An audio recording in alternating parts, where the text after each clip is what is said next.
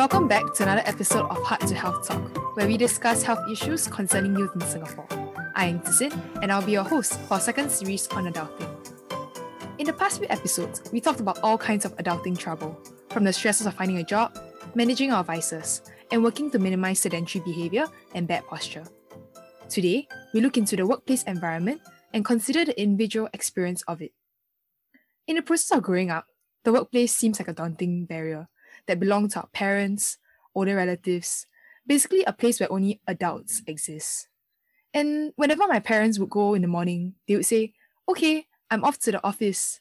And as a child, there was this sense that the workplace was a mythical space where people were professional, capable, maybe even invincible. But the thing is, they're not. Yes, you're an employee, there to get things done. But before that, you're also a person who's prone to the physical, mental, and emotional fluctuations of life. And I can't help but to think that the workplace, where many Singaporeans spend more than half their working day at, should be a hospitable place for people to live in. Then again, I'm hardly the person to go to ask about it. And you won't have to, because today we have with us someone who many of you likely have heard of, Ms Anthea Ong. Ms Anthea Ong was a former nominated Member of Parliament, championing for the 3 M's of a heart: mental health, marginalised communities including migrant workers, and Mother Earth. She's also the founder of numerous ground-up initiatives and impact businesses, including the Work Well Leaders Work Group to support and promote workplace mental well-being as a leadership priority through cross-sector collaboration and sharing of best practices. Hi there, Anthea. Thanks so much for coming down to have this conversation with us. It's such an honor. Hi, Zixing. How are you today? I'm good. Great. Thanks for having me. I'm very happy to be here. I look forward to our chat. Sure. I noticed that you started the Work Well Leaders Work Group. What are some motivations behind it, and what do you hope to achieve with that? That one is very clear. So that one, the few, let me see if I can start with 3. So I think the first one very clearly was by then, I had a personal collapse on myself 15 years ago. And I was actually at the height of my professional career. I was a CEO and founder of a technology company. With that collapse, I think what I found was that there was so much shame that I felt. There was so much embarrassment I felt of that collapse. It led to a broken marriage, which unfortunately led to also a broken business that left me with only $16 at one time. I think that night when I found out I only had $16 when I was at the ATM, I was so awash really with despair. But I think there was so much shame and embarrassment that I was going on a little bit of that downward spiral into a deep, dark hole. That was really quite a revelation because if you think about it, I had a very successful professional career. And how is it that I could still feel that way was what I asked myself. I think it came from obviously the stigma that I didn't know then that was called stigma. But immediately like, why am I feeling this way? And how am I feeling this way? The shame of losing all of the title and all of the money. I will just share very openly. The despair was so tense that I even ideated suicide at one point. I definitely thought about the distance between the windows of my 18th floor apartment and the ground. And I think what saved me was how I thankfully thought of what I still have. What I had lost, what I didn't have was what got me into a downward spiral. But thankfully, in that very long silence, I had about 4 hours lying on the floor. I thought about what I still have. And I realized what I still had then, I still have now, was a very strong family and social support structure. And I also had a lot of inner resources. That really helped me come out of it. I think everyone deserves that, but not everybody has that. From that experience, it really showed me a few things. One was just the stigma, how strong the stigma is. It wasn't just a social stigma, but the self-stigma. The reason why I felt so much shame was the self-stigma. Because it's such a cultural thing, I felt like everyone works for some office. We spend so much time at work. How is it that workplace doesn't help us get rid of the stigma? And then I realized it's because leaders shape the culture. Leaders have such a role in shaping the culture of an organization. That's why I wanted to focus on leaders. Up to that point, many organizations saw mental health as an HR function, but HR programs don't change the culture. It's leaders who would change the culture. The other reason was, to be perfectly honest, I was very lucky to be at a stage where many of my contemporaries, unlike me, did not go on to different things to try out. They stayed in their field, and many of them have become C-suite leaders. So it was an opportunity for me to guilt trip them and say that, look, you're very successful, just like I had been. let's do something. So we came together and we formed the Work Well Leaders work group. I think the third reason was really to see if we can challenge the narrative that workplace is a source of anxiety and mental ills to one that is the positive source of well-being. Something like this is such a paradigm shift that we will need to get leaders on board. Yes, certainly. You seem to have went through a really hard time. That must have been really tough on you. I'm so awed and amazed at the achievements that you have come to today. You mentioned this idea of stigma. I think that's something that a lot of people empathize with, even though they don't necessarily identify it. For example, when you're physically unwell, or sometimes maybe you're having a bout of depression for some people, then you want to take a sick leave. But I feel like there's this stigma. And it's not only just coming from your employers going, oh, you shouldn't be taking this sick leave. It's just a mental problem. You also internalize the stigma and go, like, I mean, it's just a small problem. I don't need to take leave. So what's your opinion on this idea of taking sick leave? That's a really important question, and a really important point that you just made. I think maybe first and foremost, it's important for all of us. And I hope that the more we talk about it, the more we become aware and we can check ourselves. And I like how you have talked about already two levels. That the stigma that we are all very aware of is the social stigma, or sometimes we call it taboo. This is relating to social norms. And social norms can be good, social norms can be not so good. And in this case, when social norms become not so good, it becomes a stigma.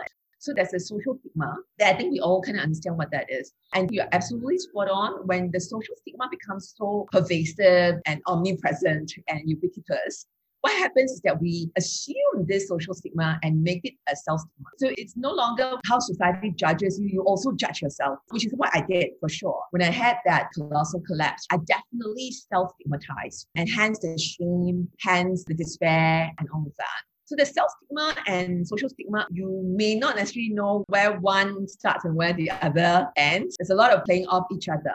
If everyone around you reinforce it, then it becomes part of you. Then you also reinforce it with everyone around you. So that's social stigma and self-stigma. The third level of stigma is one that I want to share. And I think the topic that you want us to talk about, that level of stigma is structural stigma. And structural stigma comes from the likes of institutional policy, obviously government policy. When I say institutional policies, that includes workplace, that includes schools, anywhere where there is an institutional environment that provides a structure that could have the stigma associated with it, that again entrenches the social stigma. So there's a societal structure, which very often in a place like Singapore also comes from government policies. So that contributes to structural stigma.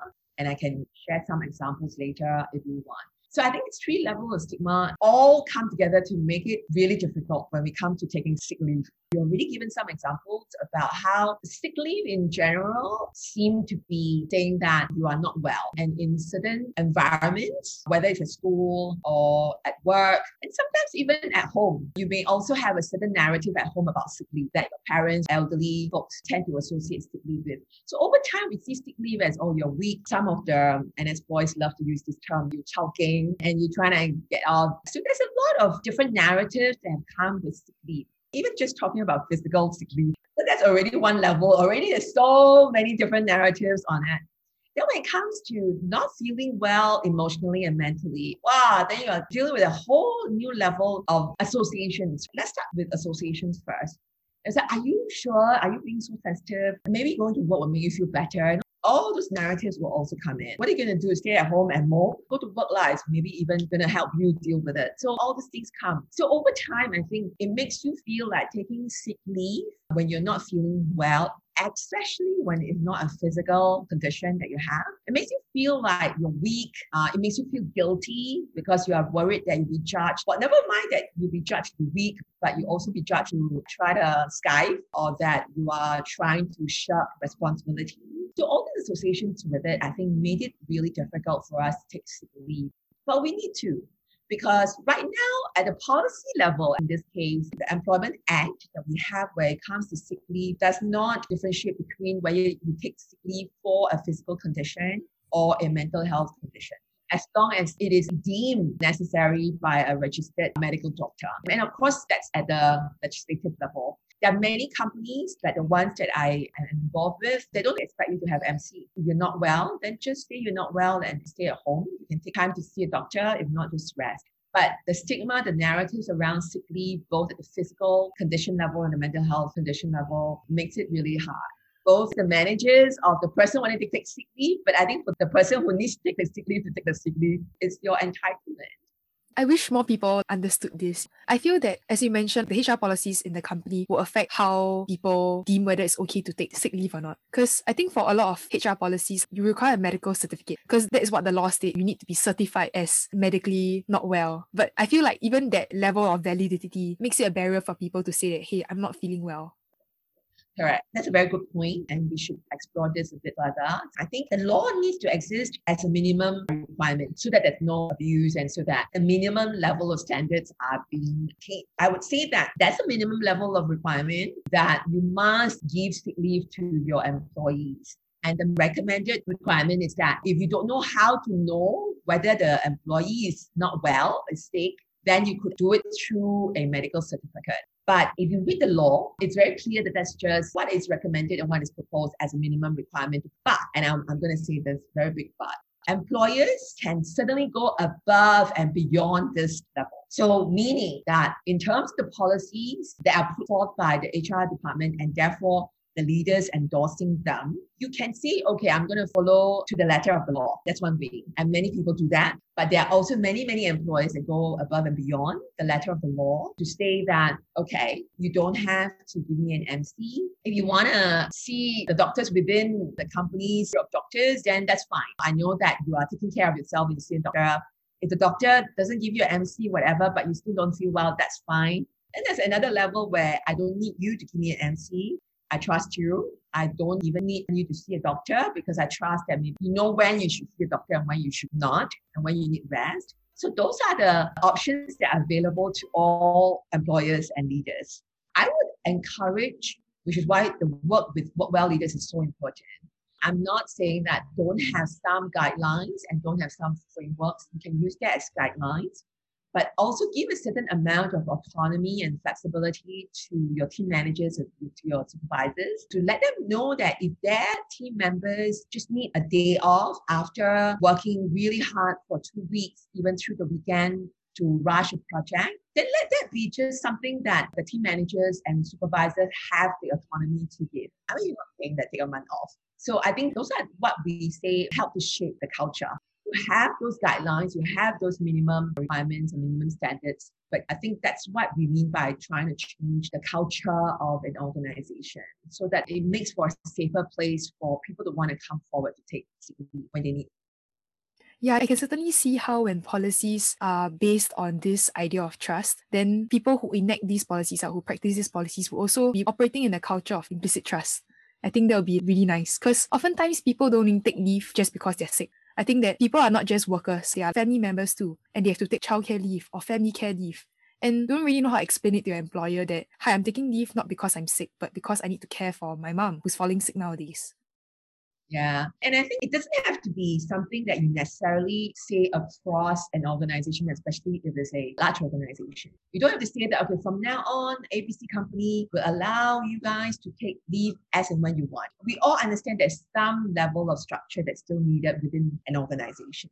So you don't have to do that, but you can work with the leaders, the team managers, the supervisors, all along the line, the whole pecking order to say that, look, yes, those are the guidelines. But if we want to build a trust-based culture, if we want to build an inclusive culture, and if we want to see employees as whole persons, as humans, then we can't say that if there's something going on in your family and we don't want to support them, then that's not an inclusive workplace culture that's going to be supportive of the employees' performance. And so I think giving them some flexibility and making it very clear that as managers, as leaders, you have that flexibility because you know your team members well. I cannot go and do a across the board kind of a policy change, but I can certainly trust you as manager. So if the manager feels trusted by the leaders or the organization, then they're going to also build a trust-based culture amongst the team. And the team might be very small, but hey, you start from there. And then if every manager is trying to build a trust-based culture within their teams, then slowly it becomes the organizational culture too. Yeah, that definitely makes sense because I think that if a company invests in their human resources and treat them as humans and nurture them, it also makes people want to really contribute to the company. Maybe they might even be working more efficiently.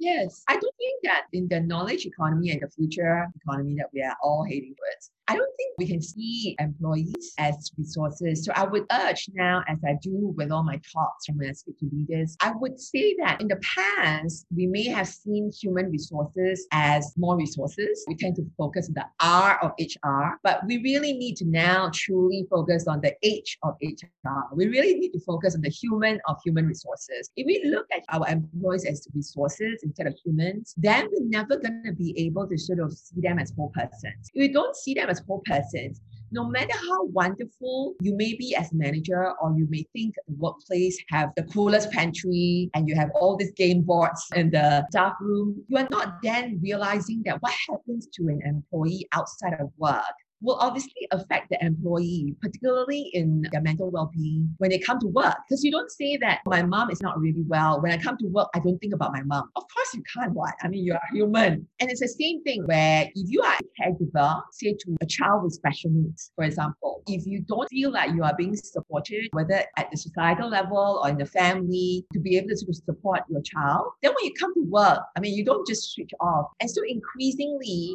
we are seeing very progressive employees, and I'm doing a plug for them. The likes of PwC, the likes of BP, they are now going above and beyond, even in terms of mental well-being programs. They are no longer looking at, oh, we're just going to teach you how to cope with work stress and all of that. Because they realize work stress is not isolated as just work stress. It could be a projection of personal, family stress and life stress gets exacerbated because of work demands.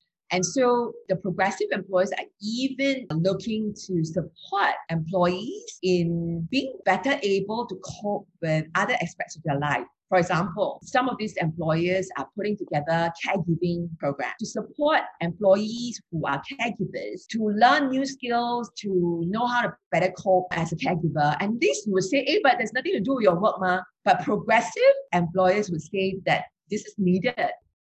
I wanted to bring us back to the point where you mentioned something about people who work over the weekend sometimes. Among some of my friends who have just graduated or some of my older cousins, they have this idea and they will tell me that in your first few years, it's really normal for junior employees to work overtime. I'm just wondering, is this OT culture certainly necessary? Because sometimes it can be really damaging, not only in terms of physical health, but also in terms of mental health.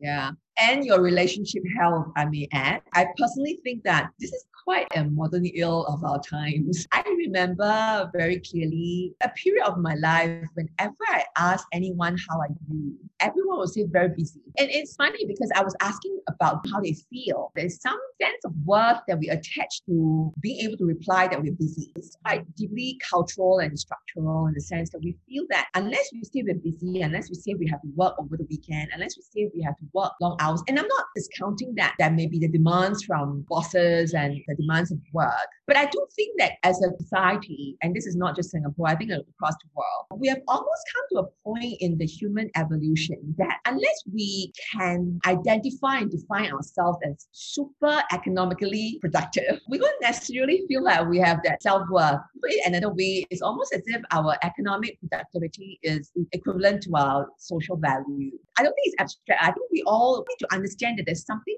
bigger and larger here that is at play. So to your point, especially for young working adults, very often, I remember when I first joined the workforce as a young banker, first of all, I was very excited. It was very interesting. I definitely felt like I wanted to get as quickly as I can to a level of competence and knowledge. So I was definitely pulling the night hours and the weekends. And I must say in the beginning, I really enjoyed it because I was learning so much. It was so different from studying. It then gets positively reinforced because I was praised, I was commended. Wow, and they were so hard. Wow, I thought you really know this client really well because I was really reading the client's file from start to end. And so that positive reinforcement makes you think, oh, I'm doing the right thing. So you chiong more. You just say, oh, yeah, correct lah. As a young working adult, well, you just kind of say, okay, that's a positive reinforcement, means I'm doing right. So I do more of what I'm doing right. And still, I think over time, you keep doing that, especially with young people, and I have been young ones. When the body can take so much, you don't think a lot about it because you can still chiong. And I used to do this. And plus, I also really party hard. So I could work really late. And then when the office really has to close already because the security guard needs to kick me out, I still go and party, I meet up with friends and go and party. And next day still come back at 9.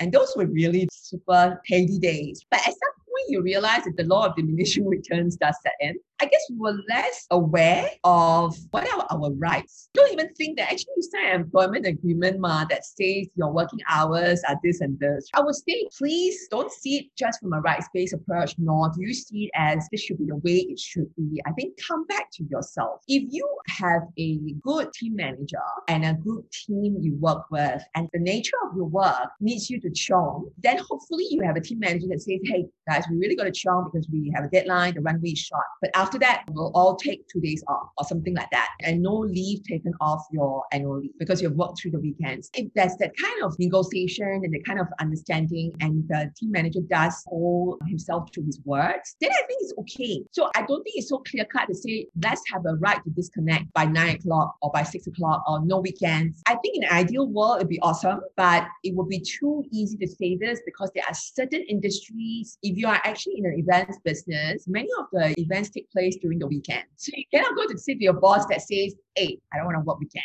But client's event is in a weekend. I would caution against kind of a sweeping statement, but I think very important that there must be rest time, that you must listen to your body. You must clearly be able to sort of set your boundaries, but also hopefully you have a trust-based environment with your team managers and your colleagues that you care. When you are feeling really overworked or you are feeling overwhelmed, don't wait until you're burnt out. When it's intense, I think it's very important to raise it and negotiate it.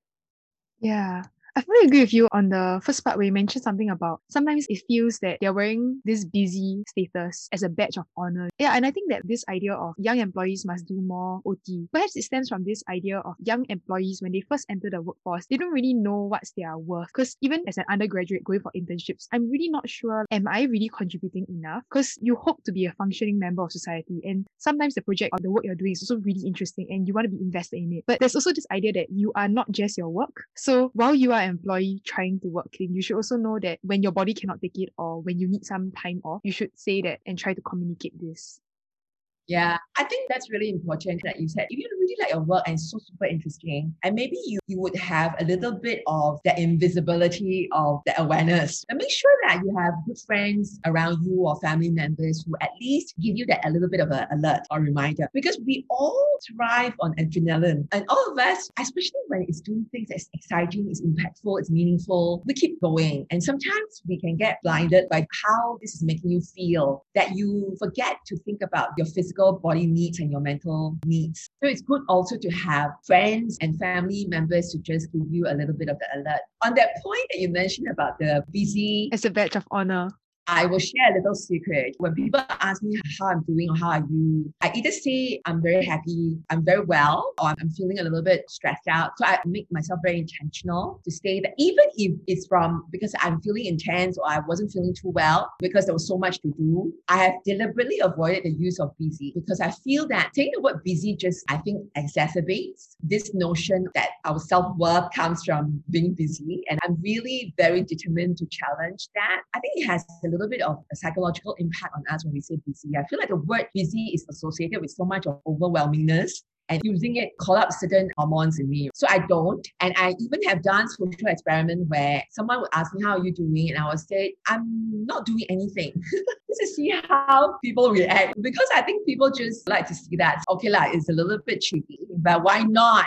Why are we taking ourselves so seriously, right? Go and experiment. It also allows us to be self-aware. We do a bit of a check-in with ourselves. So instead of just rolling off your tongue automatically or mechanically, instead of saying busy, try something else and then see whether that also helps to recalibrate your emotions and your moods a little bit.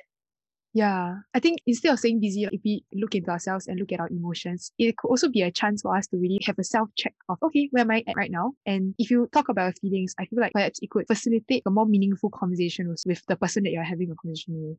Absolutely. Those who know me know that every time I'm about to say busy, I replace it with this word that I've coined myself. It's called love packed. I will always say that I've been so love packed the last week. And I really do want to make sure that what I do, I'm doing out of love. Love, I'm not talking about romantic love. Love for what I believe in, love for my cause, love for my purpose, love for the work that I do. So love packed meaning that everything that I'm doing, yes, of course, there is a level of intensity, but I want to say love packed. So when I'm really, really overwhelmed, I use the word love soaked. from packed to soaked everywhere already, like soaked already, completely soaked through already.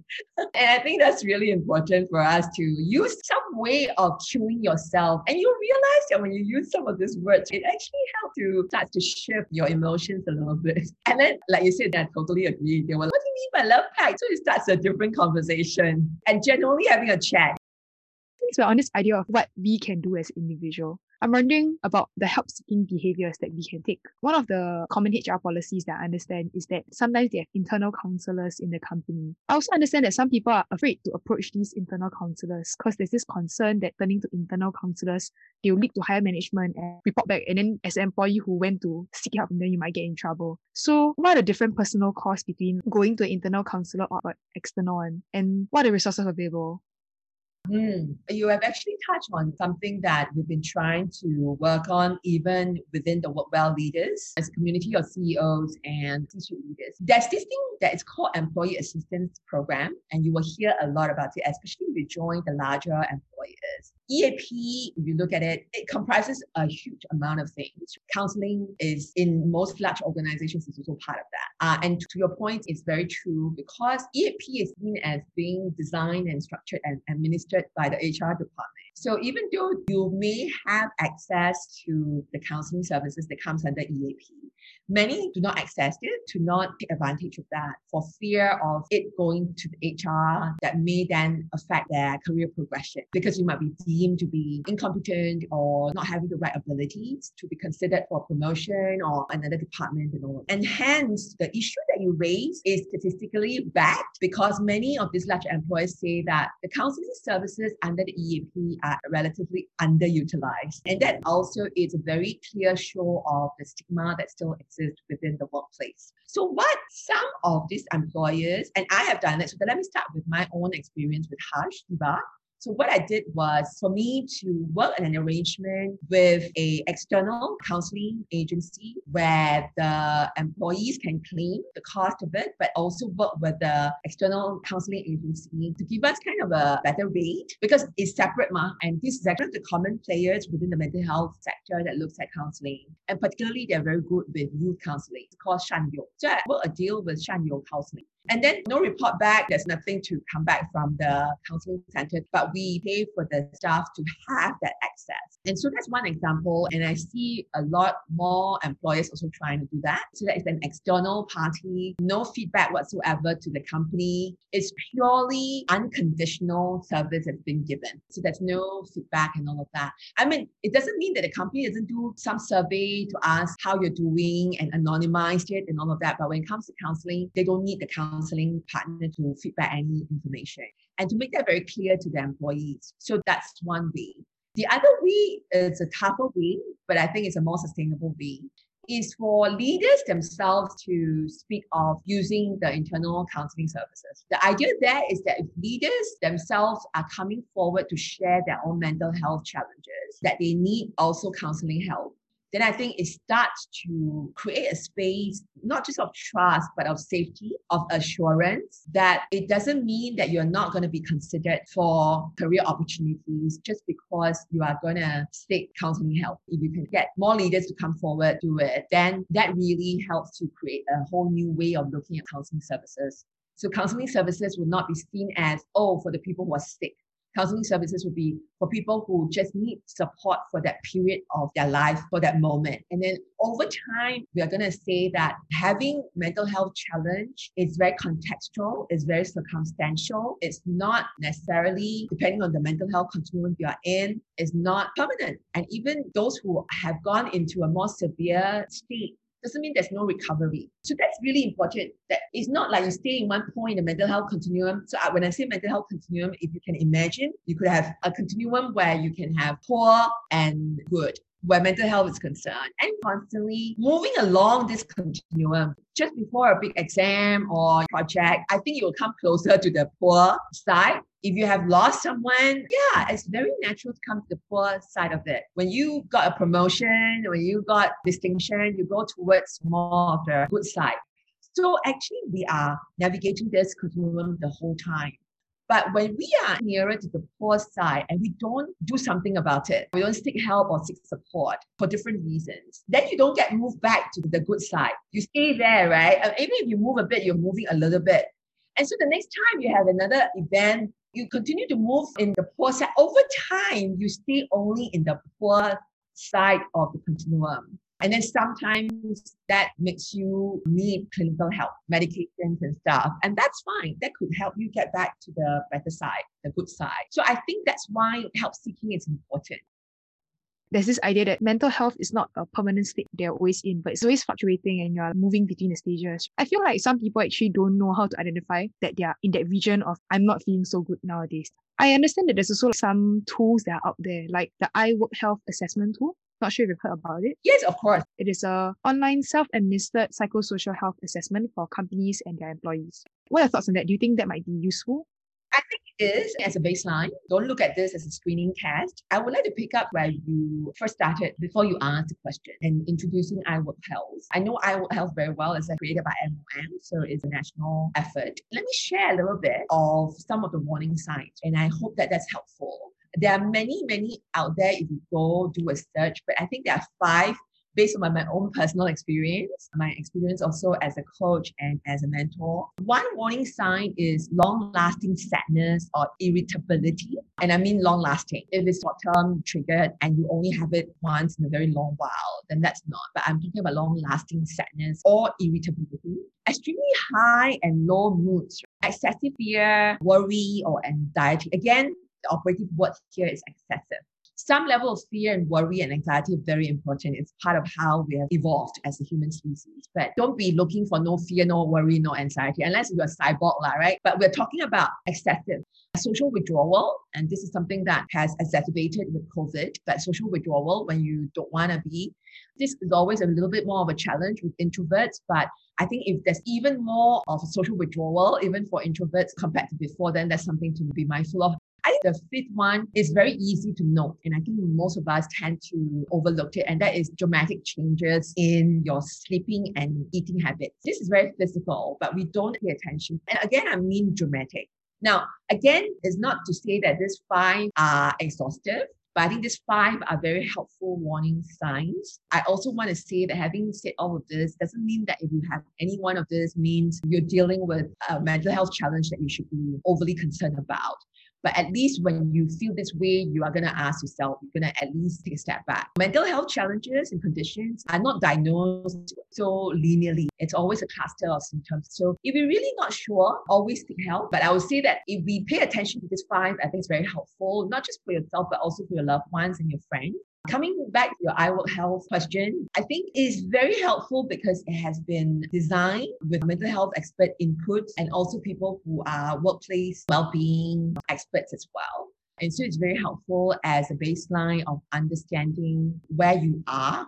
But then it's up to the organization. You can see the mental health of the organization as well. And that allows employers, particularly the leaders and HR directors, to be able to be more informed in the way they design policies and programs to support their employees. Because unless you know you have a pulse check, you will be just making assumptions. So I think having tools like iWork Health is always useful, but be very mindful in the communication of it that this is not a mental health screening. So that you don't have people who, first of all, are worried about doing it because they don't know what is going to come out. But also when what comes out to them, they might take it as, oh my goodness, this is it, I'm this, I'm that. But to just see that this is actually a baseline check is not a diagnostic tool. But it's definitely helpful. At WorkWell Leaders, just to let you in a bit of secret, we are already in discussion with MOM to make sure that we will work together so that we can then look at using iWork Health as a more of a consistent baseline tool for all employers to use across Singapore so that we also start to have a bit of a sense of the national data as well. And that can help to craft national policies relating to workplace mental health strategies. Thanks so much, Anthea, for sharing with us some steps that we can take and understanding what tools are available for us to use. Looking to the future, what are some characteristics that you feel a healthy workplace should have? You earlier mentioned one of the considerations or characteristics should be this idea of and culture of implicit trust. Yes, I have been saying this a lot, but I'll say this again. My vision, and I think all of us have a part to play in this. I think we must boldly dream and envision a future where workplaces where we spend, as you said, half of our waking hours in, as a place where we are realizing our potential, where we are stimulated, where we are contributing. And because of that, we are getting our source of social worth and self-esteem and a positive source of mental well-being because of that from. That's my vision. I know it's bold, but I don't think it's impossible at all. And then when we have that kind of vision, and of course that vision includes having a workplace where employees come and feel that they'll be trusted. And this is basically backed by research already. Employees need, according to a very extensive Gallup study of 10,000 or more employees across the world, employees' needs can be broken down into 4 broad areas. One is trust. Trust translates to psychological safety. When you have a strong psychologically safe climate, then you open up space for people to come forward to share challenges. And so you can encourage help seeking, but you also can open up space and understand more of how to support our employees to be able to realize their potential, and doing so translate to peak performance for the organization. The next need is compassion. I think compassion, we've talked a lot today about how we are not employees, we're not tools, we are not robots, we're not resources. First and foremost, we are humans. Employee is just a way of calling our role when we are in that workplace, but we are fundamentally human. And because we're humans, we definitely need empathy and compassion. Because we are humans, we will have challenges. So the compassion is really important.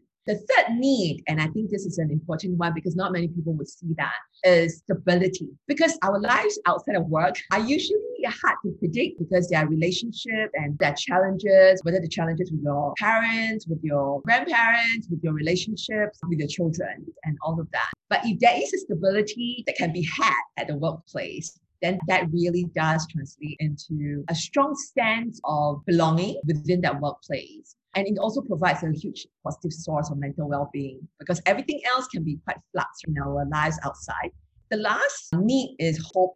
I don't mean the fuzzy kind of hope that we're talking about. I think it speaks of aspiration. Earlier about as a young working adult, you go in wanting to contribute, wanting to be making a meaningful impact, whether it's at the workplace and better if it's also on society through the work you do. And that hope is very fundamental to our existence as human beings. We want to aspire to be more useful as a member of society. We want to be useful at work.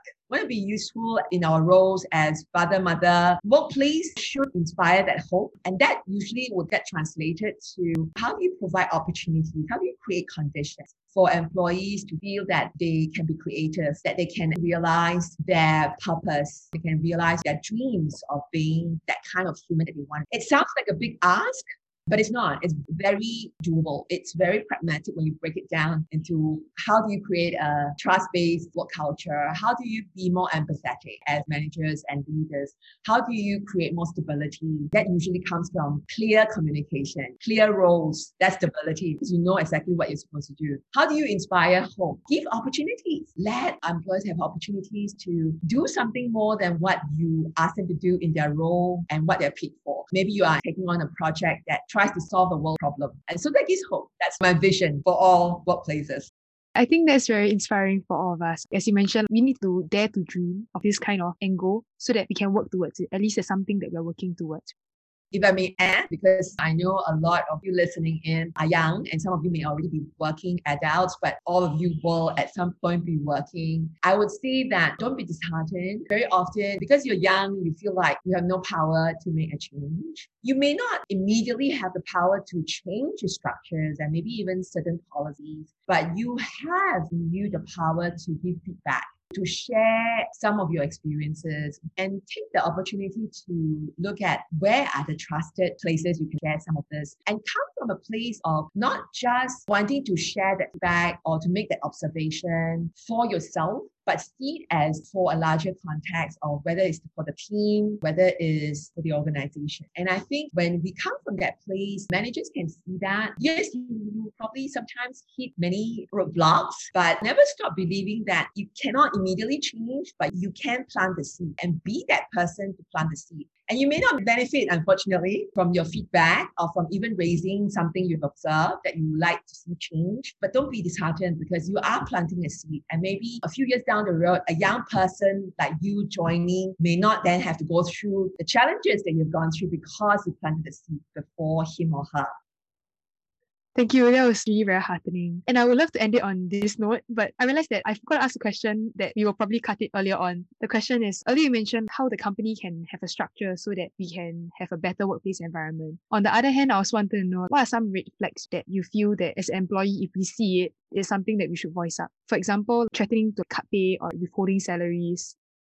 Yeah, my own experience, because I was a banker, and this is obviously a long time ago. So it's slightly a different time, a different Singapore. Being a female leader and who was doing really well, there was certainly a lot of pressure to behave like the boys. And I'll give this example. In what I was doing as a corporate banker, there was this need to go out and have drinks with clients. And I remember that one of my fellow female colleagues, she was also doing the same role as me. Thankfully, I could drink and I was quite proud of it. But now looking back, I felt like, why did I have to be like the boys to be feeling like I could do the job well? But my poor female colleague couldn't. And she was so sick one time going out with her clients.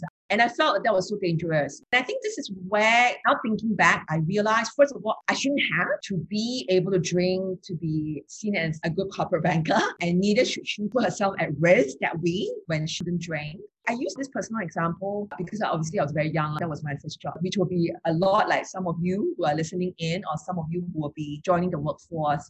I just feel that it's really important that we never put ourselves in harm's way, no matter how much we want to prove ourselves. So what are the red flags? The first red flag would be anything that's putting yourself in harm's way or making you feel uncomfortable. And I would, to the young women out there, but actually to all of you, because it's not just women who get harassed. I'm not just talking about sexual harassment. I'm talking about anything that you feel is gonna either put you at risk or that is not sitting well with you. And then check on yourself. Are you feeling that way because there is a sense of self-entitlement, or genuinely it doesn't sit well with you because there is a certain common sense, a certain moral narrative that you are assessing this situation? Then I do think there's a need to raise it. And again, raise it with someone you think will listen to you. Trust yourself. You are your best judge. And check with people you trust. So you first judge for yourself and then check with people you trust, whether it's at the workplace or even in your own social support, so that you are able to also get other views. But I would encourage all of us to always remember that we have that agency. All right, we've come to the end of the discussion. Thanks so much for your sharing. Before we conclude, it's time for some rapid fire questions. Every episode, we ask 3 questions related to the health to the guests for them to share some last bits of wisdom on health. Are you ready? Yes. Okay. All right. So the first question is, in one line, what does health mean to you? Health is total health for me because I believe there is no health without mental health. Definitely. The second question is, what is one bad health habit that you want to get rid of? Under eating. And that's not from dieting, but it's from just feeling like it's a bit of a chore to have to cook for myself. All right. Then the last question is, what is one health habit that you would swear by? Oh, yes, definitely meditation. Me time is another way to put it. All right, then. Thank you so much for sharing with us your insights today and generally the conversation. It was so pleasant. Thank you, Justine. Thank you for being so kind to me and not giving too many difficult questions for me. It was truly a pleasure to speak to you, Anthea. Thank you so much. Bye. Bye. I think it's really inspiring that Anthea is working with leaders and doing so much to pave the way to reimagine the workplace environment and make it a reality. I certainly hope that I'll be able to work in an inclusive environment where employees and employers have this culture of trust and compassion for each other. I think normally when we're at work, we fall into this mindset that it is all just about the work and what we can contribute to the company. But it should also be a place where you feel safe and have the confidence to voice out when you're feeling uncomfortable. On top of that, I do hope to make it a habit to do regular check-ins on myself against the warning signs and to see where I lie on the mental health continuum. After all, there is no health without mental health. If you want to find out more about the resources on how you can nurture a healthy workplace environment or join the conversation, follow us at our social media platforms at Heart to Health Talk. That's at Heart to Health Talk, where additional resources and nuggets of wisdom can be found. Hope to catch you in our next episode. Bye!